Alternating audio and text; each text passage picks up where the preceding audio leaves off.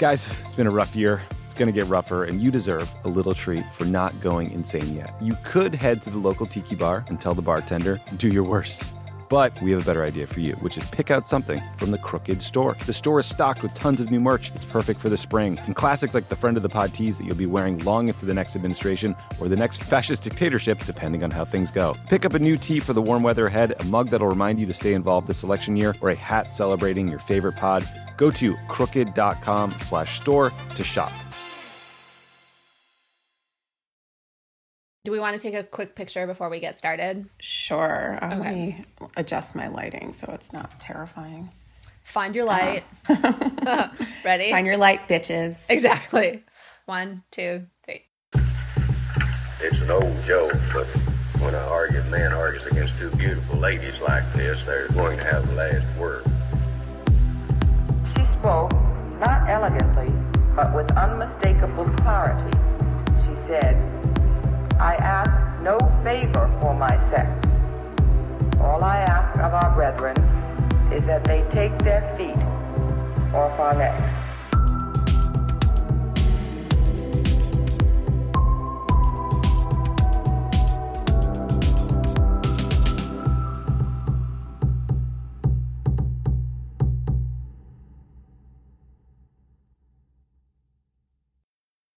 Hello, and welcome back to Strict Scrutiny, your podcast about the Supreme Court and the legal culture that surrounds it.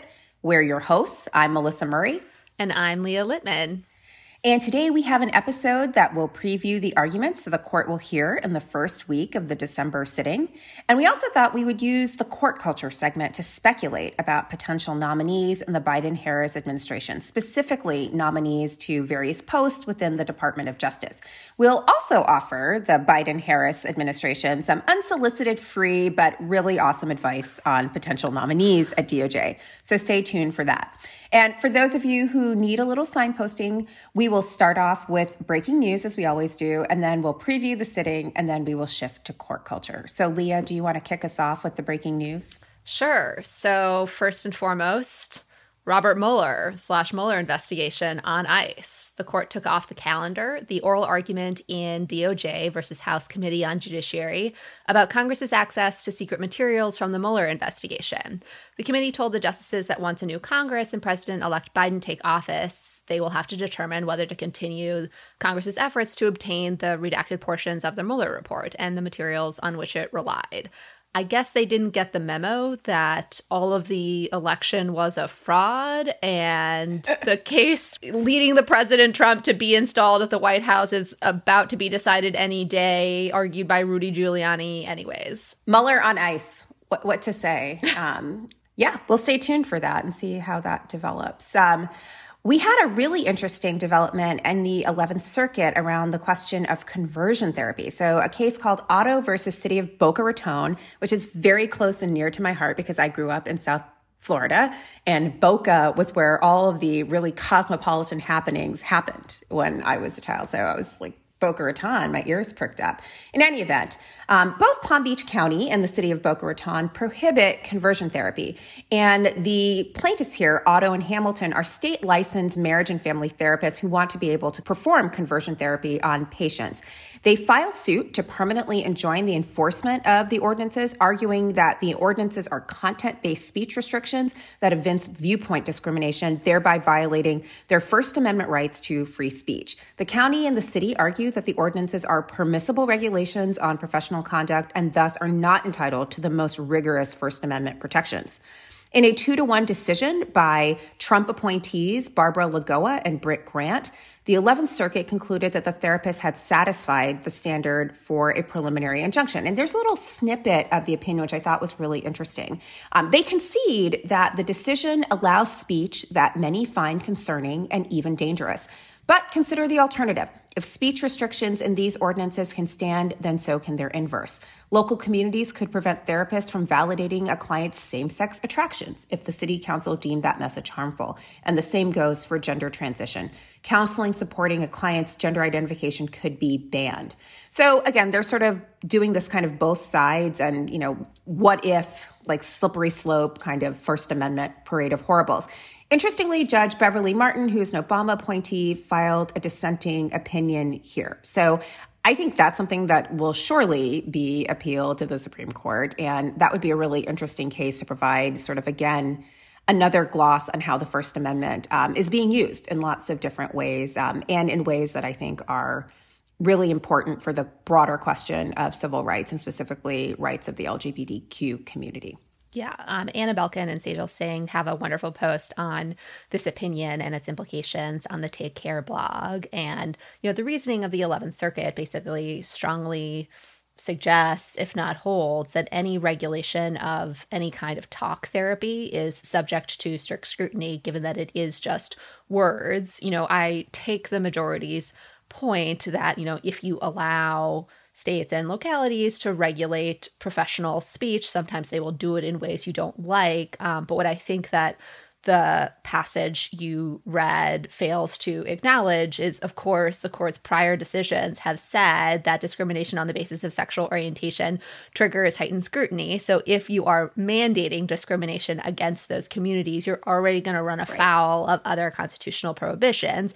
And that's, put nothing to the side of all of the evidence in this case is about how harmful conversion therapy is. Conversion therapy, which I guess we didn't explain, is basically trying to convince gays, lesbians, bisexuals that they are not, in fact, gay, lesbian, or bisexual, and transgender individuals, that they're not transgender. And there's a bunch of, again, scientific evidence about the consequences of those therapies, whereas, again, the reverse rule where the state attempts to prohibit counselors from supporting gays and lesbians or transgender individuals would both not be based in evidence and also discriminate on the basis of protected characteristics. All right, so we'll stay tuned for that one as well. I mean, another, again, really interesting decision, all-female panel, so that was kind of exciting on the 11th Circuit. But again, Barbara Lagoa, who was in the running for the seat that ultimately went to Justice Amy Coney Barrett, and Britt Grant, so both Trump appointees. And I think Judge Grant is actually very young. She was appointed when she was 40. She clerked for Judge Kavanaugh on the D.C. Circuit. So, yes, she is quite young. So look forward to decades after decades of these decisions. Good times. Okay. Speaking of the not so young. Okay. I felt that. Don't do that. Don't do that. It's been a hard weekend for the 40 and up crowd because Jennifer Lopez dropped that new album in the morning where she's featured on the cover in all of her is she 50 or something? Okay, I was about to say, it's a great weekend for the over 40 crowd. It's a great weekend if you're over 40 and you're J-Lo. It's not a great weekend if you're over 40 and me. It was again, J-Lo, Kate, and me are the poster children for the Age Discrimination and Employment Act. But yeah, that was crazy. That was absolutely, she is slaying that album cover. And she has a Peloton. She does. That what's doing it? Because I have a Peloton too, and I'm not doing that. That's not happening. Just give it a little time. I mean, you got yours pretty recently. So she's had hers for 150 years. That's how she has those results. Hats off to you, Jennifer Lopez. Hats off to you. Speaking of older workers, Dianne Feinstein announced, Dianne Feinstein is a senator from California. She announced that she will not be seeking the ranking member post on the Senate Judiciary Committee. This, of course, follows from a bunch of outrage over her conduct at the Barrett hearings, the Kavanaugh hearings, and in general, being dismissive of climate activists, hugging Lindsey Graham in a maskless, just absurd way, and publicly congratulating him on a set of terrific hearings. But given her announcement, there's now a question about who's going to replace her.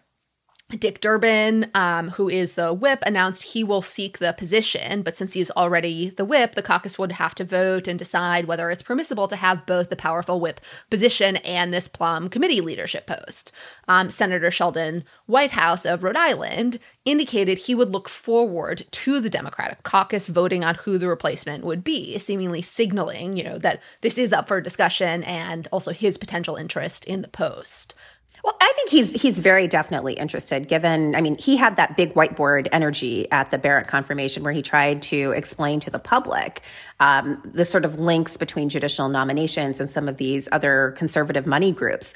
I think it's very clear he's interested. I want that big whiteboard energy, chairing one day and at least ranking member on the Senate Judiciary Committee. Anyways, that's my personal preference to the extent you care, Democratic Senate Caucus. That's the first of our unsolicited pro bono advice to the Democratic Caucus. The first of Leah's hot takes. Yeah, we try to be helpful. We try very hard. Is there anyone else who could be challenging Durbin for the position? It's possible, but no one else has kind of issued any statements or weighed in signaling potential interest. But, there are other great members of the committee, who are pretty skilled questioners who I think could be effective leaders. And you don't have to be a lawyer to chair this committee at all, or even be on the committee for that matter. So you can imagine a whole range of people, very high-profile people, being interested perhaps in this. So another really important cert grant that we want to talk about is Cedar Point Nursery versus Hasid. And we mentioned this very briefly. I think you guys mentioned it in the live show at Duke. But to just be very quick about it, the Supreme Court will hear a challenge to a California regulation that allows union organizers access to agricultural workers at employer work sites. So brief entry to the work site to speak to farm workers, for example, before work or after work or while workers are on a break or eating lunch. And the regulation was the product of a campaign by Cesar Chavez and the United Farm Workers to force agribusinesses to permit organizing and bargaining by agricultural workers. And so, again, I think the take on this is that allowing the organizers into the workplace is constituting a taking. I think that's the claim that's basically being made here. So a taking of property, which I'm just going to say makes me a little uncomfortable. Like the idea that access to your workers constitutes a taking sort of creates the idea that the workers themselves are now is allowing health inspectors onto a property now a taking, or OSHA, like all of it. I mean, it's really, one, it's sort of thinking about any of these things as takings sort of expands the kind of challenges you could make to ordinary regulations that many businesses are subject to, like, as you say, health regulations, OSHA, whatnot. But then I'm just thinking in a more fundamental way, like the farm workers are among some of the most important workers in California's economy and work under the most difficult conditions, I think it's fair to say. And sort of to say that having access to them is a kind of property that this government regulation takes is like kind of gross. And anyway, so just the idea of people as property, not surprisingly, I'm uncomfortable with. Not surprisingly. More free advice to the court. Also,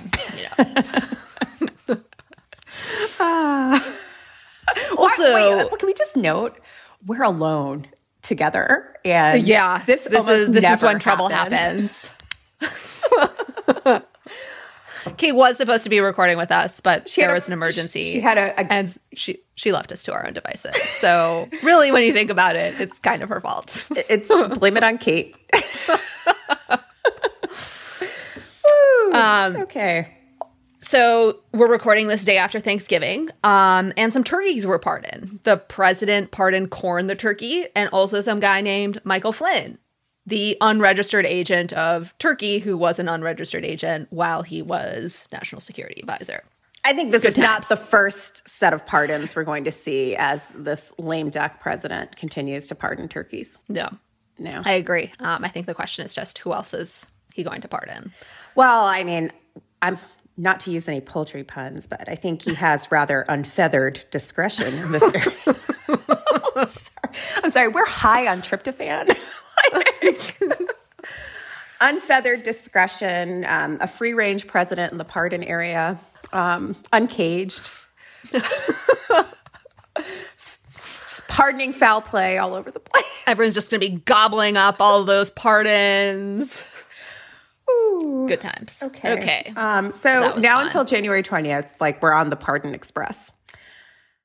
On the eve of Thanksgiving, when all through the house, not a creature was stirring except SCOTUS Mouse.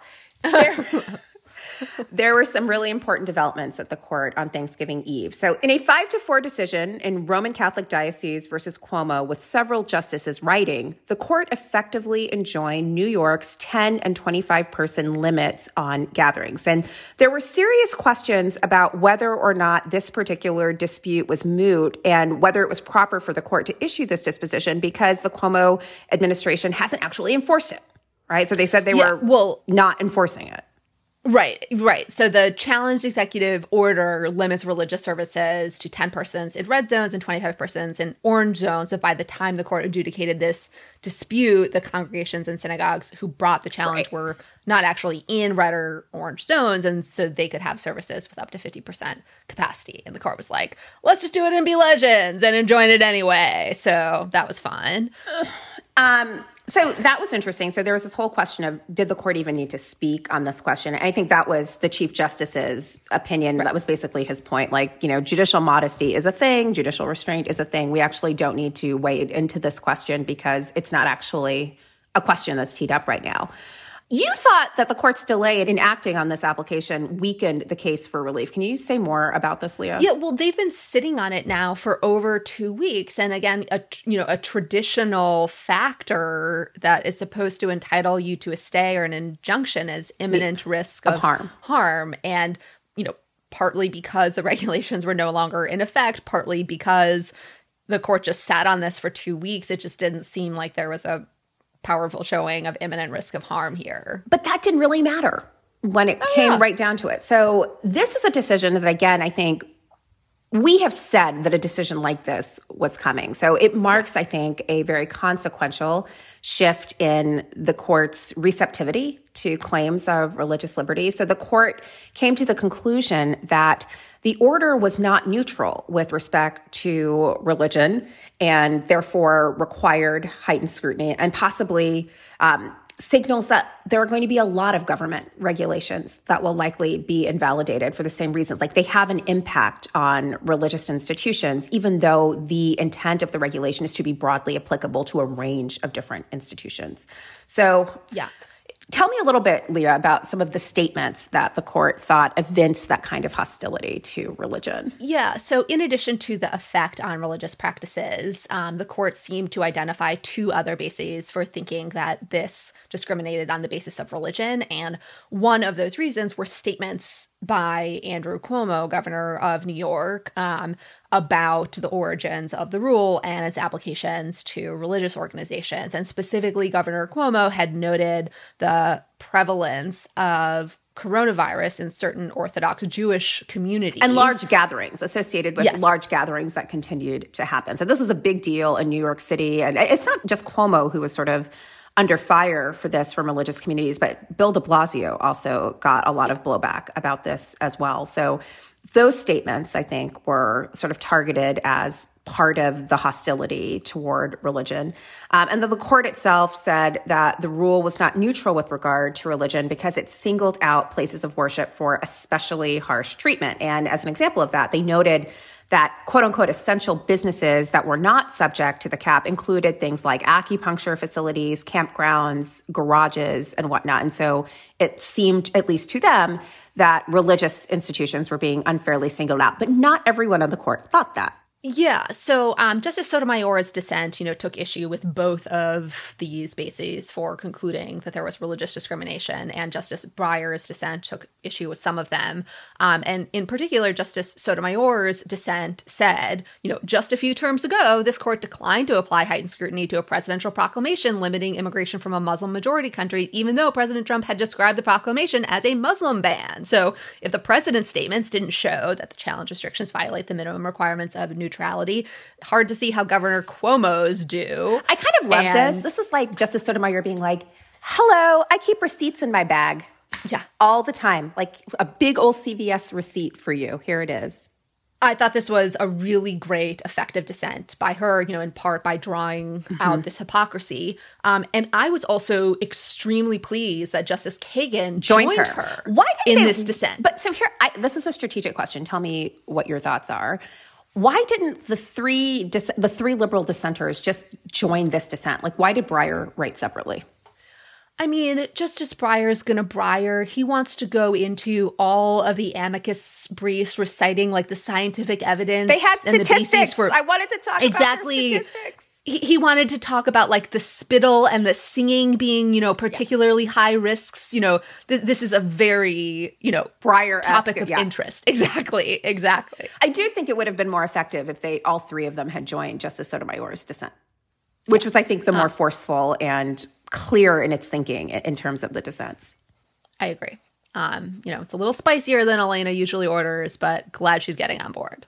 The other basis for finding discrimination was the idea that religious organizations were not treated similarly to similarly situated organizations. And then, of course, there's the question about, well, what is a similarly situated organization and service? And Justice Gorsuch's separate writing really drilled down on this question, suggesting that, bicycle repair shops, signage companies, accountants, lawyers, and insurance agents are essential. And then he poses this question like, so according to the governor, it may be unsafe to go to church, but it's always fine to pick up another bottle of wine, shop for a new bike. And it's like... Well, this I thought was kind of East Coast elitism, like firing at this kind of idea of the East Coast elites. Because he talks about... it's always fine to pick up another bottle of wine, shop for a new bike, or spend the afternoon exploring your distal points and meridians. Like, have we ever talked about acupuncture in a SCOTUS opinion? Like, this might have been a first. Yeah, I mean, it is, but it's just, the confidence with which he was able to assert that these things are just so obviously similar when I think, at least the shopping for a new bike and the picking up another bottle of wine, like those oftentimes happen in conjunction with essential services like grocery stores, which you surely can't close. And of course, you're not talking with other people for long periods of time. What was even more interesting was the spiciness between the chief and Justice Gorsuch. So what's going on here? So the chief and Justice Gorsuch were sniping at one another in the concurrences they each wrote separately. Justice Gorsuch had a whole section on the Chief Justice's concurrence in an earlier stay application decision dealing with a coronavirus response, South Bay Pentecostal. Justice Gorsuch said that concurrence, reached back 100 years in the U.S. reports. Didn't realize that would be so offensive to originalists, side note. And then, has this line, we may not shelter in place when the Constitution is under attack. The Chief Justice was not having this. Well, no, but it wasn't under that. Like the Constitution can take a holiday for the pandemic, but it cannot take a sabbatical. I feel injured by that comment. What do you think a sabbatical is? Like, what is it? What is happening on sabbatical? Like, this sabbatical that I'm on right now is like a wash in edits and Zoom school and like writing a bunch of stuff. And like, I am not kicking back on the sabbatical at all. Yeah. Sabbaticals are work. So if the Constitution, maybe the Constitution should take a sabbatical and work, get the work on. So I thought that was interesting. Yes. So the chief was not amused and notes that, while Jacobson occupies 3 pages of today's concurrence, it warranted 1 sentence in South Bay. And that sentence was completely unobjectionable, just that, states primarily regulate safety and health. And the chief then says, the concurrence speculates that there is so much more to the sentence than meets the eye, but the actual proposition asserted should be uncontroversial, and the concurrence must reach beyond the words themselves to find the target it is looking for. All right, so let's boil this down. All right, we have had a number of these COVID restriction cases that have come up before the court to resolve on a very quick basis, and they came out the other way. That, of course, was prior to Friday, September 18th, 2020, when Justice Ginsburg passed away. And so, again, I think we're seeing the consequences of her seat being filled by a conservative member. Amy COVID Barrett. By a conservative member of the court. And we predicted this. So I just want to point out that the ladies of strict scrutiny were... We had this down on September 19th. And, we said this, like we were going to see a kind of diminution of the Chief Justice's authority to sort of corral and control the conservative bloc of the court. And I think that's right. It's been speculated that this opinion, though unsigned, is probably Justice Barrett's creation. Do you think that's right? I think it's her or Justice Thomas. Justice Gorsuch and Justice Kavanaugh each wrote separate concurrences, so it seems unlikely to be them. It also did not read like Justice Alito's style to me. It was very mild. It was a mild and measured opinion. Yeah. I don't. Anyways, I don't know between those two. I'm just going to point out that we've been saying this, which is why on November 25th, when reading the paper, I was reading the LA Times online, and there was an op-ed from Erin Tang, who's a law professor at UC Davis. And basically the top line of the op-ed was that the court is sort of staking out a kind of centrist position. Yeah. And as evidence for this, Erin, who is our friend, we like him very much, looked to the court's signals that they were sending, he said, at oral argument, particularly in Fulton versus City of Philadelphia and some of these other cases where it seemed like they were trying to sort of thread the needle and come out with these sort of narrow ways to resolve these very controversial cases. And, Erin thought this indicated that despite the addition of a sixth conservative justice, the court was actually seeking to be more centrist in its disposition of really important issues. That literally lasted 7 hours. Like that op-ed came out, and then this opinion dropped, I guess at 7:00 in the evening or something. And it just kind of blew up the rosy vision of centrist compromise that Erin had crafted. But we never thought that was going to happen in the first place. We were never on this compromise bus. We never saw that as an option. No. And I remain firmly on that bus. But I think, it's possible, of course, that the court could have written this opinion in more absurd, far-reaching ways, right? Like announcing, we overturn Jacobson, we overturn Employment Division versus Smith, and all of these things. But that shouldn't be the measure by which you assess whether the court is moderate or centrist. Instead, you have to look at how is the law changing and the implications of the court's reasoning. Because again, if Cuomo's statements evince hostility to religion, well, that gives courts a ton of latitude to say a bunch of generally applicable laws and policies discriminate on the basis of religion. And if the court maintains the ability to say that religious organizations are not similarly situated to the essential businesses that were allowed to continue to operate under this order, that too give courts a substantial power and a lot of discretion to say, well, this rule isn't truly generally applicable because it doesn't treat churches similarly to similarly situated secular institutions. Anyways, that wasn't the only op-ed worth talking about. The Pope came out with an op-ed. Who would have thunk it, right? So the Pope had an op-ed in the New York Times that came out shortly after this decision dropped. And basically the Pope was like, I'm with Sonia. Yeah, right. So specifically, the New York Times op-ed said, with some exceptions, governments have made great efforts to put the well-being of their people first. And the exceptions, he notes, are the governments that have not adopted restrictive measures in response to the coronavirus pandemic. And he also says, it is all too easy for some to take an idea, in this case, for example, personal freedom, and turn it into an ideology, creating a prism through which they judge everything. I mean, it was some very hot tea from papal tea. Exactly. But if we added the Pope to the court, the decision still would have been 5-5. We would have been at 5-5. 5-5, a tie. Okay, great. So, I mean, this is there's a lot going on. The Pope basically, let me show you a pro-life take, was basically the bottom line of this op-ed. Yes. And let me show you what it means to, again, think about other people, right? And regard ourselves as part of a community. One final note on this, which is I took this decision as a pretty powerful indication that we should take Justice Alito's Federalist Society rant seriously and literally, because, of course, in that rant, he went out of his way to criticize government's responses to the coronavirus, said religious liberty is under attack, and criticized the decision that Justice Gorsuch criticized the chief for relying on, Jacobson versus Massachusetts. We are going to break down that speech in a special episode. We have a very special guest lined up, but I did want to can't do it without Kate either, or our special guest. Yes. So Kate would be very mad if we talked about it here, and we're not allowed to talk about it by ourselves. Right.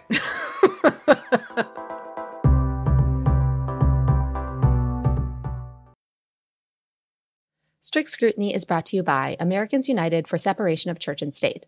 Oklahoma recently approved the nation's first religious public school. You heard that correctly, a religious public school. If you've paid attention to the Supreme Court over the past few years, you probably noticed a trend. The Supreme Court's ultra-conservative faction gutted church-state protections in order to funnel public money to private religious schools. Oklahoma is Christian nationalists' latest test case, a blueprint for other conservative states to follow. Americans United for Separation of Church and State saw the dangerous precedent a religious public school would create across the country and promptly filed a lawsuit to stop St. Isidore of Seville Catholic Virtual School in Oklahoma. This is the latest effort to blur the lines between church and state, taking tax money and directing it to a religious school that will indoctrinate students into a faith with plans to discriminate against anyone who doesn't adhere goes against the founding principles of our country. Americans United will keep fighting for freedom without favor, equality without exception. Keep up with this issue at au.org. Here you are, BPMs high, sweat dripping, body moving, tongue panting. You're working hard, real hard, and you're thirsty. You need vitamins, nutrients for peak performance and energy. And your plants do too. Aw, I mean, just look at the little guy. Water-soluble plant food from Miracle-Gro is full of essential nutrients. Just a little scoop into your watering can and boom, instant feeding and bigger, more beautiful plants. It's kind of like a sports drink for your plants. You may have to suffer from heat, but your plants do not. Are you like me and tracking the polls obsessively this election year? Well, Dan Pfeiffer's right there with you, and he's taking them seriously, but not literally. Take an average of the polls. Don't forget about any one poll. And the thing that we try to tell everyone in every episode of this podcast is a poll that has Biden up to and a poll that has Biden down to, they all tell you the exact same thing, which is this is a very, very close race. The goal of this podcast is to help people understand polling and freak out about it just a little bit less. Explore the latest polls, what they actually mean, and whether or not it's time to hit the panic button. Tune into Polar Coaster with Dan Pfeiffer, Crooked's latest subscriber-exclusive show. To get access, subscribe to our Friends of the Pod community only at crooked.com/friends.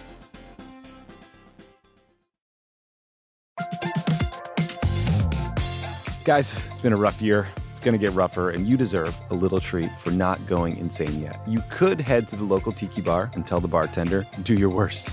But we have a better idea for you, which is pick out something from the Crooked store. The store is stocked with tons of new merch. It's perfect for the spring. And classics like the Friend of the Pod tees that you'll be wearing long into the next administration or the next fascist dictatorship, depending on how things go. Pick up a new tee for the warm weather ahead, a mug that'll remind you to stay involved this election year, or a hat celebrating your favorite pod.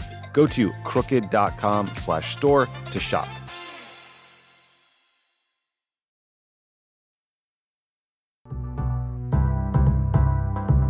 Let's shift gears. All of that happened. So much stuff happened in like the space of literally 3 days, right? It was just a lot of court and court adjacent news. But guess what? The court's getting back to work in the first week of December, and they've got a lot of hot button cases. So one case that I know is near and dear to Leah's heart because it is necessary for enforcing the Voting Rights Act is Trump versus New York. So Leah, what is going on in Trump versus New York? Again, some more. So this is the case challenging Trump's memorandum instructing Secretary of Commerce, voting rights hero and art connoisseur, Wilbur Ross. Art connoisseur. Wilbur Ross apparently has like a $50 million art collection. That's necessary to enforce the Voting Rights Act, of course, but back to the case. It challenges the memorandum instructing Wilbur Ross to prepare a report that would enable the president to exclude non-citizens from the base population number used to apportion seats in the House of Representatives and allocate federal funds. Every court that has decided whether the memo is illegal has to date declared it unlawful. It's not clear that the Supreme Court will agree. On the day before Thanksgiving, a 3-judge panel with 2 Trump-appointed judges in the majority concluded the challenges to the memo were not yet right. That is, it was not yet time for the courts to decide whether the memo was lawful. The case involves statutory challenges to the memo, constitutional challenges to the memo, and the arguments about whether the dispute is ripe and justiciable. So we will go through each. As a threshold matter, there are questions about whether the court will say it is proper to reach the merits at all. The Trump administration has challenged whether the suit is justiciable, mostly on standing grounds, though some of their arguments relate more to ripeness, I think. To be clear, standing and ripeness often can be confusing to distinguish because they all sort of are animated from this Article 3 requirement that the federal courts only hear cases or controversy. So sometimes it could be about the particular litigants, they're not the right litigants, or in the case of ripeness or mootness, it's not the right time to hear it, or the time has elapsed to hear it. So they're inextricably intertwined because of the Article 3 requirement, and sometimes it's hard to distinguish. Yeah. But what's the standing ripeness argument for the plaintiffs here? So the plaintiffs, who are both states and organizations and citizens based in particular states, say that certain states are at imminent risk of losing House seats or funding if the administration did apportion representatives or funding while excluding non-citizens from the base apportionment number. But the memo actually says that this is going to happen. Right.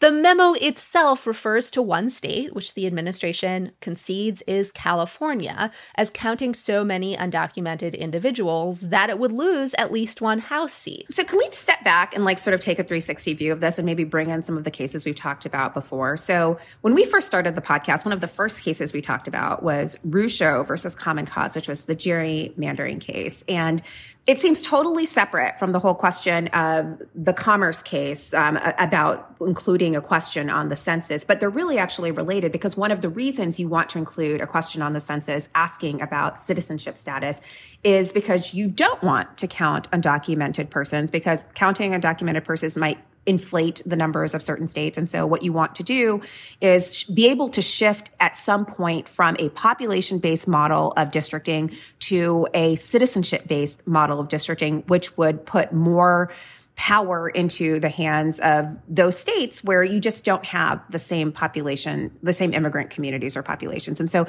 they're actually inextricably intertwined. And the Republicans won on the gerrymandering issue because the court held that it was a non-justiciable political question. They lost on the census question, but now they are coming back with this question of just let's just figure out who the undocumented persons are and exclude them entirely. So it is kind of a backdoor way to get the win that would then complement the win in Rucho versus Common Cause. Yeah, and it's also related to the census case you were mentioning in other respects as well. I mean, one is it confirms the majority was correct that asking about citizenship was never about enforcing the Voting Rights Act, as the challengers always maintained. I know, mind blown. This is shocking news. Now the administration is trying to do with citizenship information what it maintained it was not going to do. Exactly. Draw federal districts and apportion federal funds on the basis of citizens rather than persons. That's, how this case kind of arose. And again, the claims of injury are these states are going to lose funds, seats from that apportionment. In addition to the memo itself predicting this, there were also expert analyses confirming this projection that went largely uncontested. The second claim of injury relates less to future harm and more to past harm. And this is something you flagged on our very first episode that we recorded, namely that the administration announcing this memo and saying they were going to exclude non-citizens from the apportionment. That announcement and the very existence of the memo depressed census turnout, because certain populations were concerned that, wow, the administration is really trying to suss out citizenship information. And so the states and the plaintiffs are arguing that depressed census turnout affected the accuracy of the census, undercounted certain groups. And now that the census count has finished, while, that might mean the dispute is moot, they argue it falls under an exception to mootness, allowing a court to adjudicate it because the time for a census count is so short, 8 or so months, no court could possibly adjudicate the lawfulness of an entire case in that timeline, and therefore the dispute is what's known as capable of repetition yet evading review. Because it's such a short timeline, a court couldn't review its lawfulness, but it's likely to reoccur given that, again, the census happens every 10 years and this memo is in place. The arguments against justiciability that the administration is making sound to me more like ripeness rather than standing. Again, given that the memo itself announced that states were likely to lose seats, and given that the court's prior decision in Department of Commerce versus New York said that the states had standing because they showed it was sufficiently likely they would lose seats if a citizenship information was included on the census. So the claims of likelihood of injury seem pretty clear and powerful to me. But the administration is arguing that the suit is not justiciable because it's not ripe, given that we're not sure whether or how the administration is actually going to be able to implement this policy, namely preparing a memo that excludes non-citizens from the base apportionment. Like, they don't know whether it's feasible for the administration to actually do this. What about prudential sort of prudential questions? Like, we've been talking mostly about constitutional justiciability, but what about the whole question of, like, should the court even be here, even if it is permitted to do so under the Constitution?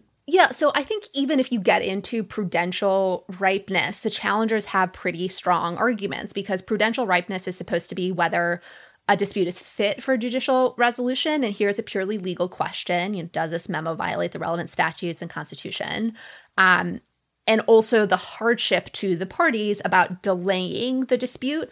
And if you delay the resolution of this dispute, you push it to a world in which you possibly have initial numbers of apportionment, and then states try to undergo redistricting, and the federal government wants to allocate funds. And then what are you going to do? Like, hold up the redistricting and allocation of the federal funds while you sort this out? So it just seems to me like the injury claims are pretty clear, and the ripeness factors that, are more prudential don't really counsel in favor of waiting. But yeah, it's also insane to me that the court would enjoin New York's restrictions that are no longer in effect and then say, well, we're not actually going to decide the legality of this memo. Well, that's a great question. Like, how does the court's disposition of the Cuomo case shadow oral arguments in this particular case? Like, sort of like the whole question of judicial restraint. I mean, they are ostensibly like formally different, given that at least the New York restrictions were at one point in effect, whereas this memo, is out there, but the administration's view is we don't know whether it will be actually implemented. But, even there, you have the challenger's point that memo already caused them injury. And so the court should decide its legality. And I think they're right. All right. So let's switch to the merits. Like, okay, you think the court should get to this? Like, this is not a non-justiciable issue. So what are the merits questions here, and how are they shaking out? Yeah. So there's actually one, I think, interesting remedial question, which is, if the court accepts the plaintiff's argument that they were injured because the existence of the memo depressed turnout, does that make enjoining the memo going forward proper, given that the harm already occurred? And so the remedy seems like, a little bit disconnected to that. The merits, however, I think are super easy.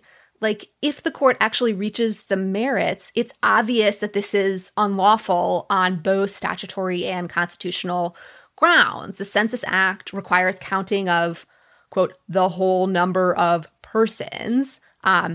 Later provisions in the 1929 Census Act likewise require counting total population, and those amendments were enacted after and during a period of intense immigration restrictions. So Congress knew how to write statutes excluding non-citizens.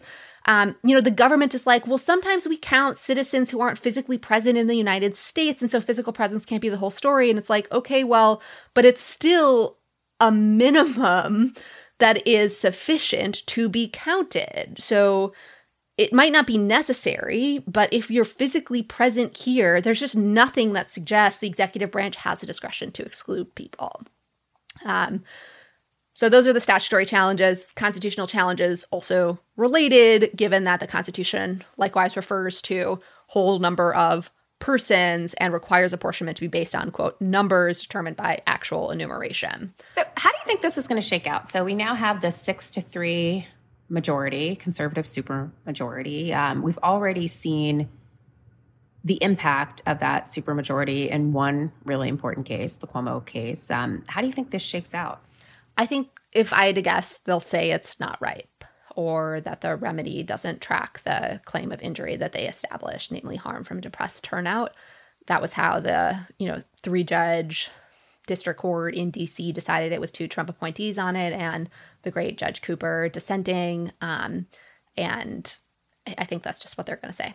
Again, to sort of lay out the timing of this, if they are to say that this is just not yet justiciable and it gets punted for a while, with a change of administration, it's the case that this may just kind of go away and they're never going to have to resolve this sort of merits-based question that is more thorny and might sort of, again, raise a lot of questions for the public about these kinds of issues and the court's disposition of them. Yeah. And I think, the prospect of a change in administration makes the not ripe, not justiciable finding a lot less concerning or troublesome, given that I expect the Biden administration will say, okay, that's a nice memo. I'd like to prepare a memo that's actually consistent with the statutes and Constitution. So let's file this memo in the circular file.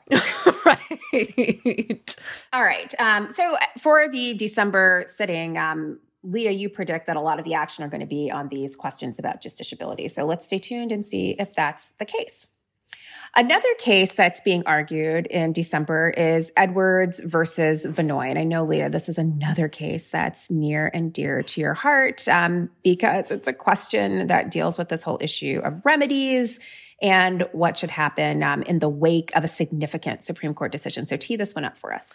So this is a case about whether the Supreme Court's decision from last term, Ramos versus Louisiana, applies retroactively to criminal cases that have become final. Ramos, of course, is a decision that held it was unconstitutional for states to convict persons using non-unanimous juries. It overruled a 1972 decision that had permitted them. In so doing, the court specifically referenced the racist origins of the non-unanimous jury rule. As a general rule, most decisions of constitutional criminal procedure don't apply to cases that have become final, cases where your appeals and time to file a petition at the court have ended. But there are exceptions. Yes, there are exceptions.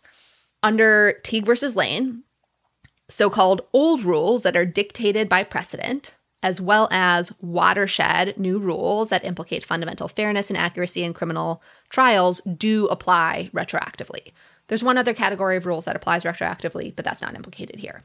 So the defendant is arguing, in the first instance, that Ramos did not create a new rule, that it simply reaffirmed an old rule that was logically dictated by extant precedent. So they're saying basically what Ramos did was bring the Supreme Court's jurisprudence in line with its other Sixth Amendment jurisprudence. And again, this goes back to the language in Ramos that talks about Apodaca and Johnson being constitutional outliers, like they're sort of like weird anomalies, and this particular decision is going to bring them back into alignment. And so in that particular case, Ramos would apply retroactively because all it does is reaffirm the old rule that should apply in all cases. So that's one of the arguments the defendants are making. The defendants also arguing that Ramos is a watershed rule of criminal procedure. That argument, which I am very sympathetic to, is quite difficult to pull off in light of the court's current doctrine, because the court has basically said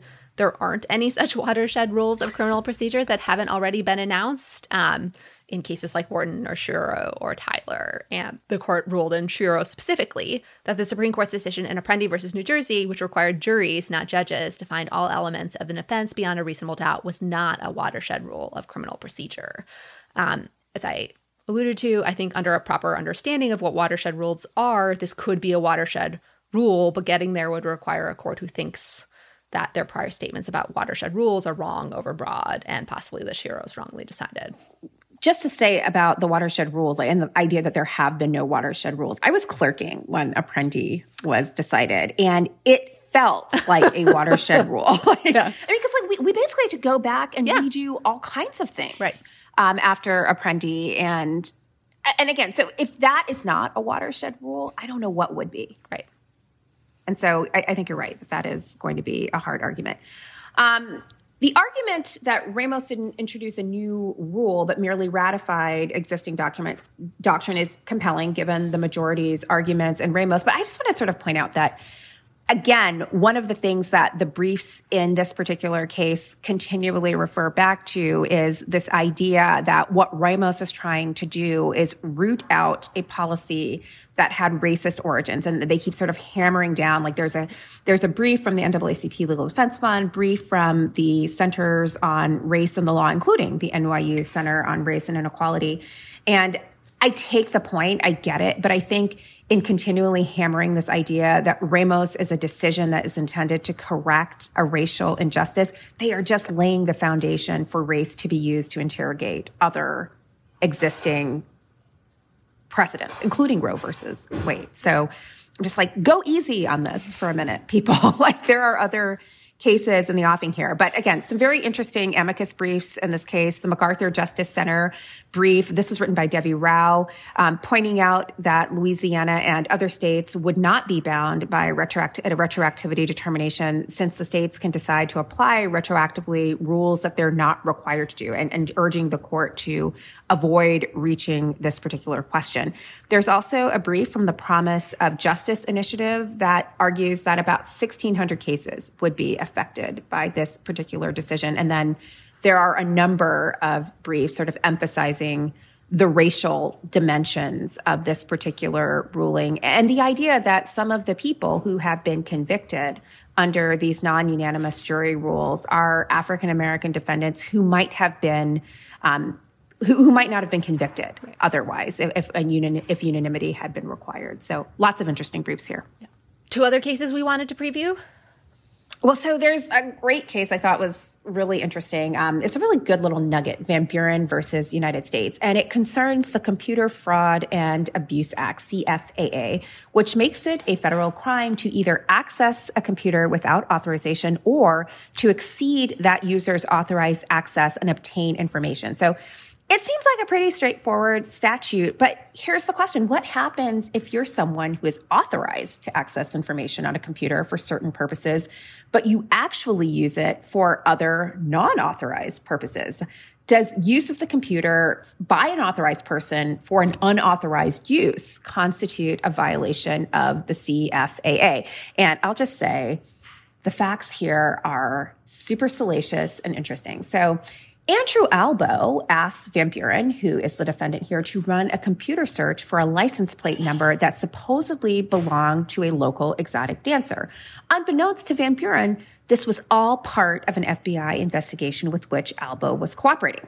And Albo told Van Buren that he wanted the license plate run because he really liked the dancer and wanted to investigate her to make sure that she wasn't an undercover police officer before he called her up and asked her for a date or something. And Van Buren, who had requested a loan from Albo, and Albo seemed to make all of this contingent on him giving the loan, said that he would do it for Albo again for this loan. And so he runs the license plate search. Albo gives him $6,000, and then the FBI shows up and nails him. Yeah. And he sentenced to 18 months in prison. 18 months in prison. So the impact of this case goes beyond these shady facts. As the defendant's brief notes, if the CFAA's language is interpreted to include as violations improper uses by authorized users, it could render violations of anodyne computer use regulations and policies, like, for example, employers' computer use policies, websites' terms of service, and third-party restrictions on certain websites, like inflating your height on a dating website or checking sports scores at work. All of these could be rendered federal crimes under the CFFA if this particular interpretation was used. And so Van Buren is fighting for his life here. He's been charged with violating the CFAA and has been convicted and sentenced to 18 months imprisonment, as Leah notes. The U.S. Court of Appeals for the 11th Circuit upheld his conviction and rejected his argument that he could not have violated the CFAA because he had permission to access the databases.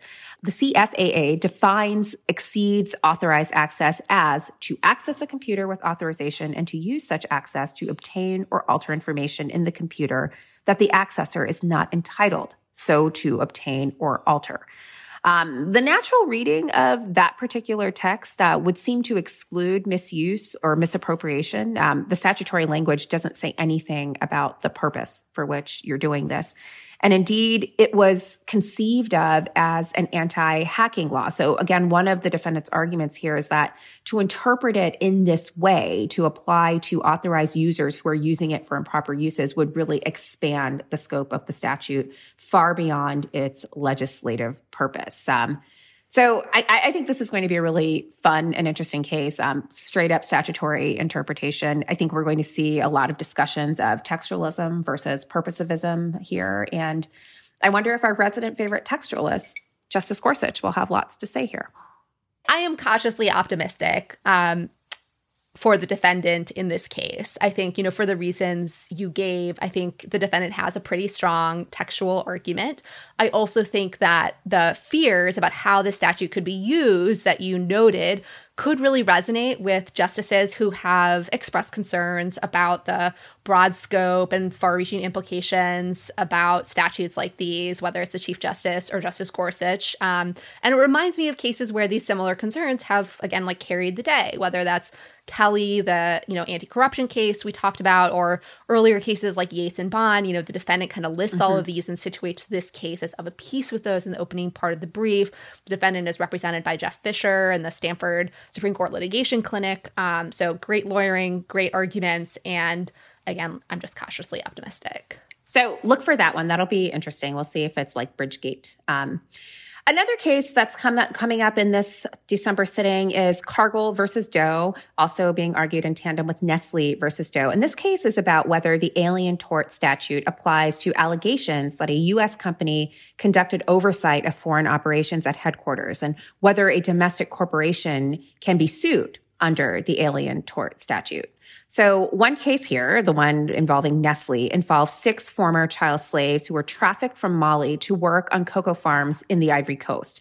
They maintain that the U.S. corporations have supported and maintained a system of child slavery and forced labor, and they allege that the corporation continued to provide financial and technical assistance to plantations despite knowing that they relied on slavery. So for farming supplies, training and capacity building, advance payments, financial spending money to obtain loyalty for suppliers, all of these were forms of the support that the corporation offered to the plantations, even though the plantations were using these highly questionable labor practices.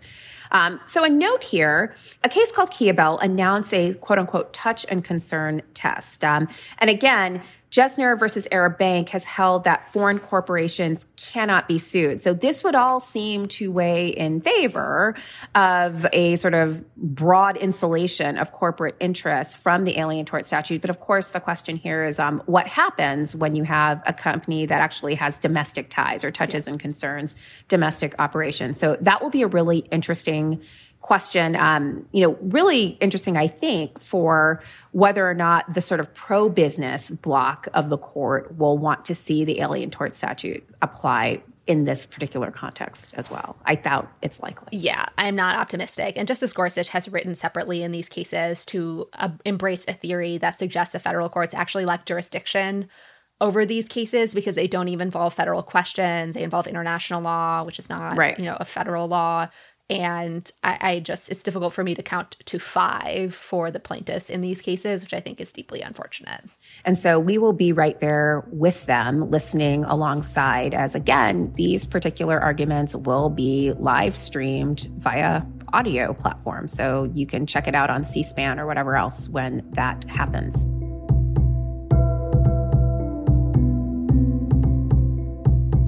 Do you want to do some court culture, Leah? I do. Because let's do it. It concerns the advent of a new administration, which cannot come soon enough. And this is the dawning of the It's not quite like that. Kind of. With a new administration comes new nominees. And so we wanted to spend some time offering unsubstantiated speculation. Well, let's also note, with the old administration, we had new nominees all the time. That's true. Well, they weren't even really nominees. They were just like a slew of different actings that, came in since they couldn't actually send any of the people they wanted to confirm to the Senate because they were all like weird conspiracy theorists that didn't actually have any relevant expertise. Let's talk about some of these possible administrative positions. And we should talk about DOJ specifically. So who are you thinking? So brief side rant before we do that. This is what happens when Kate isn't here. Kate would have cut the side rant portion. I was trying to cut the side rant portion. But there's just something that did not rub me super well when after the media outlets called the election for Joe Biden, a bunch of people kind of took to Twitter to just offer speculation about who the nominees in the Biden administration would be and, recommending like some of their friends as being great. And I love supporting friends. I love the advent of a new administration. I love the idea of great people going, to work for government offices that have been hollowed out. But something just didn't strike me as quite right when those same people who were like so excited to get in the door of an administration and like have their friends doing so, like, we're not willing to partake in kind of doing the work to get this administration out the door, particularly as they, are refusing to concede and are trying to overthrow the election and have been enabling so many anti-democratic norms. I just feel like if you're not willing to expend your political capital and like trying to do kind of like the right thing for our democracy, like, I don't want to kind of reward that. And I just don't think that's where all of your energy should be. My opinion. All right. So the TLDR of the rant is don't make suggestions if you're not willing to like put some skin in the game, right, defending the administration against claims of voter fraud and election tampering and whatnot. Right. So with that out of the way, now for the speculation. Melissa, do you want to go first? Who do you see as possible candidates for Solicitor General or maybe Principal Deputy Solicitor General in the new administration? There was a lot of speculation that the Biden-Harris nominee for Solicitor General would likely be a woman, maybe even a woman of color. And that actually would be unprecedented. There has been a woman Solicitor General. Justice Elena Kagan was the first. There have been, to my knowledge, 4 men of color who have served as Solicitor General. So Thurgood Marshall was the first African-American. Wade McCree was the second. Drew Days was the third. And then Noel Francisco. So, there have been more men of color, but there haven't been any women of color. So I thought it was interesting that there was just a lot of speculation that this post was obviously likely to be filled by a woman. So who are some of the leading candidates? Well, there is Leandra Kruger, who is currently an Associate Justice of the California Supreme Court. She would be fantastic. She was in the Solicitor General's office before being appointed to the California Supreme Court. There is, of course, Pam Karlan, who is a fierce and righteous advocate for civil rights. She is a law professor at Stanford Law School. She would be terrific. There's Ginger Anders, my co-clerk, and the woman who played the violin at my wedding. Wow. I know. She's fantastic. She would be terrific. Also, there's been discussion of Christina Swarns, Janae Nelson of the NAACP Legal Defense Fund, Lindsay Harrison, Sarah Harrington, and then some men have been included as well. Deepak Gupta, Jeff Fisher, Andy Pincus. So a wide range. And again, I have no quibbles about any of these. I mean, I actually would love to see a woman in this position. And again, we have harped on the fact that those arguing before the Supreme Court there have been precious few women and even fewer women of color appearing before the court.